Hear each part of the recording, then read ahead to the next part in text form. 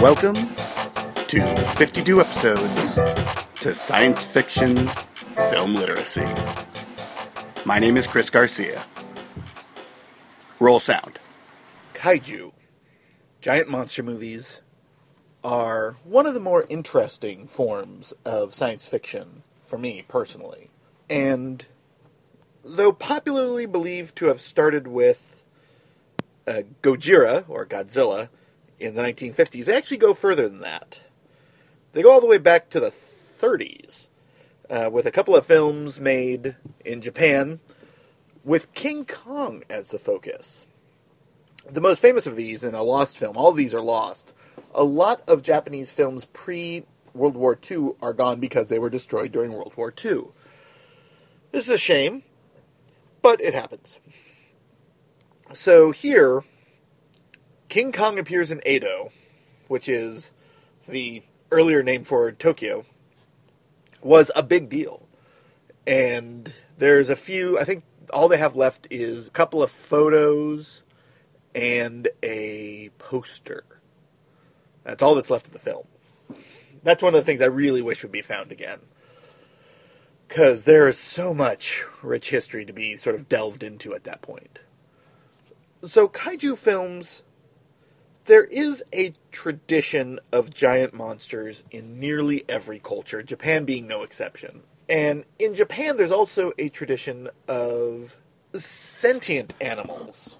Not just, giant, big-sized monsters, but also animals that are large and they have expression and emotion and connection. And there are also animals small. There's the Tanuki tradition, actually, sort of falls into that category. There are lots of sort of sea monsters that supposedly have characteristics we would apply to humans and emotion. So it makes sense that once King Kong came out, and it was popular around the world, not just in the US, but once that happened, that countries that had these traditions would start to make their own versions of them. And the kaiju, as we understand it, really did start after World War II. Godzilla is the best example of that. And often the destructive force, so, Godzilla, is not just a monster, but it's a monster that represents typically America, or the West in general. Because of our promotion of nuclear, because I went to public school, it's nuclear weapons. And a lot of popular culture in Japan during the 1950s was directly in reference to the American occupation, to dropping the bombs on Hiroshima and Nagasaki. So it's the idea that they were attacked and they have to now rise up, at least symbolically, and defeat America. Nowhere is this more apparent than in professional wrestling. Japanese professional wrestling, which came up, it started much like kaiju. There were tours in the 20s and 30s, sort of died out. There was that whole war thing. And then in the 50s, with the rise of television, it came back. And it was always a Japanese wrestler, like Rikidozan, up against an American wrestler as sort of the big card. And that would be the star attraction. And Rikidozan almost always won. Or at least had some measure of victory. And you see that in the kaiju films. It was Japan defeated Godzilla. Godzilla was created because of the testing that the West was doing. It is a direct manifestation of nuclear testing, the bombing of islands and so forth, which is a direct call against the U.S., really. Because that's what we were doing.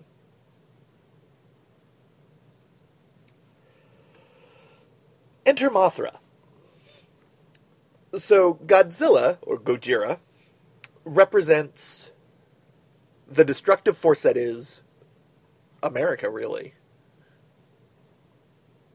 But Mothra is almost the opposite.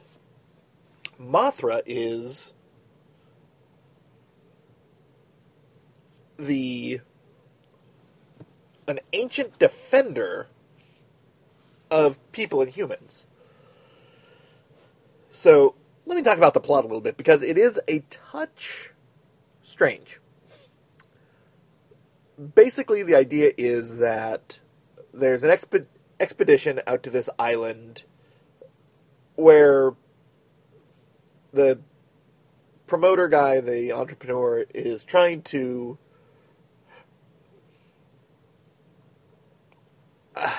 exploit the islanders is probably the best word.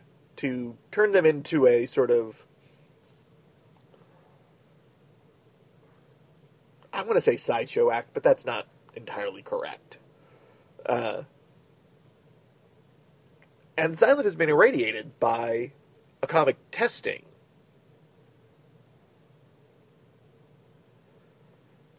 And so Infant Island is sort of the island that they all go to. And everyone in the party gets sick, and what's fascinating is that the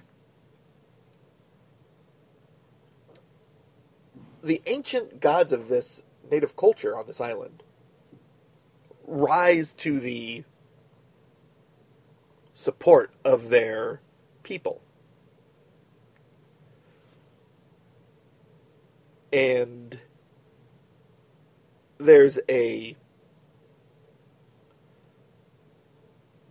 basic, what do you call it? I guess you'd say a creature that has been on the island that is mutated, of course, because of the nuclear testing.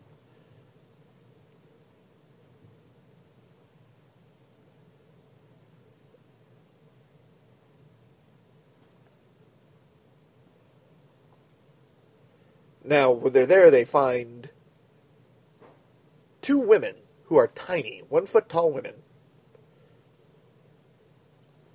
And they're brought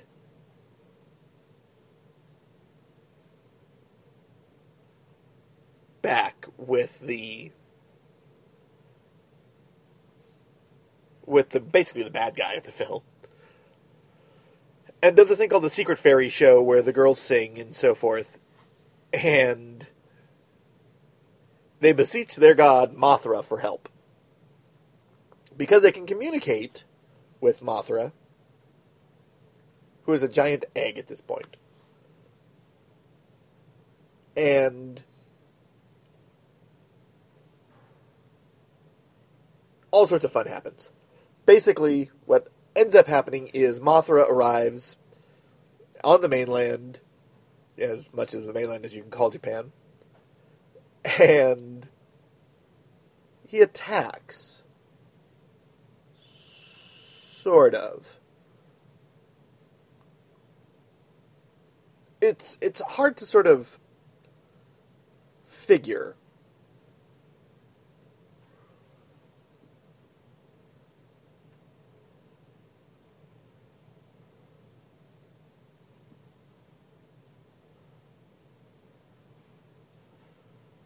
Now, Mothra is the defender of these girls, more or less, and of their people.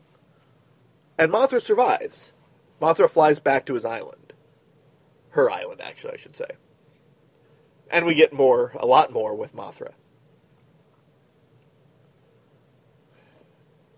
What is interesting isn't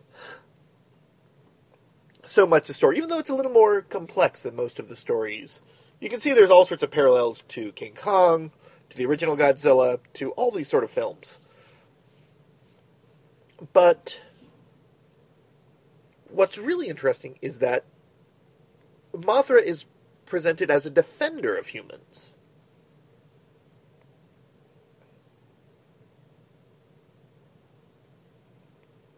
And a defender of humans who comes after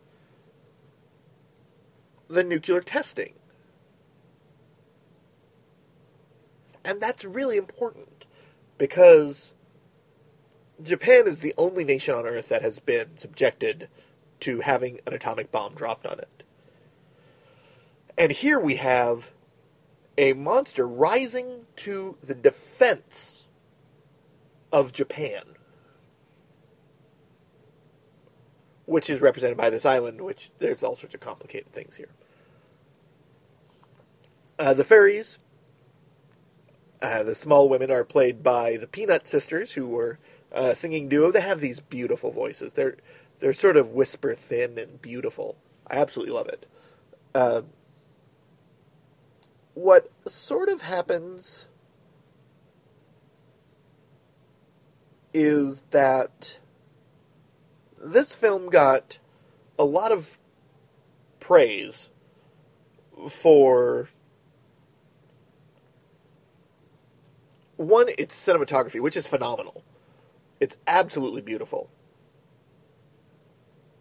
I mean, the colors alone make it one of the most vibrant of all Toho's films of that period. The effects, of course, are great. Tsuburaya, who did Godzilla effects, is here and is just wonderful. Of course, there's an American version which cuts out a lot of stuff, but it's still good. It's still viewable. But what's amazing is Mothra led to an entirely new idea in kaiju film. And that is the idea that kaiju are characters, not plot elements. Godzilla is a plot element, at least in the first couple films. He is the obstacle that must be overcome. Mothra is, to put a really neat little metaphor on it that I always love to use, is the mysterious stranger riding back into town to help everyone out. And it's an utterly different concept from Godzilla, and it works beautifully. And it's no wonder that Mothra is really the number 2 kaiju in Japanese Toho film history. You know, you sort of have the big 4, which are Godzilla, Mothra, Rodan, and Ghidorah. But really, Mothra is number 2. You can't beat Godzilla. What can you do? Yeah, the plot's a little thin. By thin, I mean convoluted. But amazing amounts of just connection happen. We are, in Godzilla, we are meant to fear Godzilla. Here, we are meant to connect with Mothra. In essence, we are the 2 little girls, the fairies,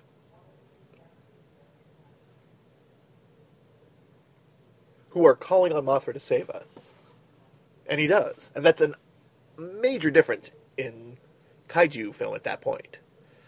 Now, these films got an American release. They became very popular on the creature features and the horror host circuits. They've been dubbed at least twice that I know of. One of the dubs is really bad. It's a phenomenally impressive film, and in a way that Godzilla isn't. Godzilla's a wonderful film. It's better filmmaking. I would say Mothra is a better kaiju film, because they have personified the monster in a way that it is a character acting, not an action that is happening to the other characters. And I think that is the utter switch. And it affected all the Toho films after that. Of course, kaiju films have become an American staple now. We could argue that things like Mighty Joe Young and King Kong were kaiju films, but really, the concept took hold most strongly in Cloverfield, and then, of course, Pacific Rim. And Pacific Rim is huge. It's a love letter to the kaiju film. and it's done incredibly well. Watch this film and you'll really understand what kaiju films would become. This is the first modern kaiju film as far as I'm concerned. Godzilla is a disaster flick. Mothra is a kaiju film.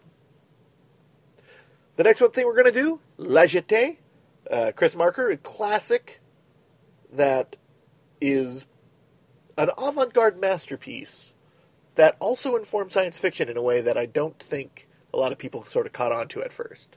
So stay tuned.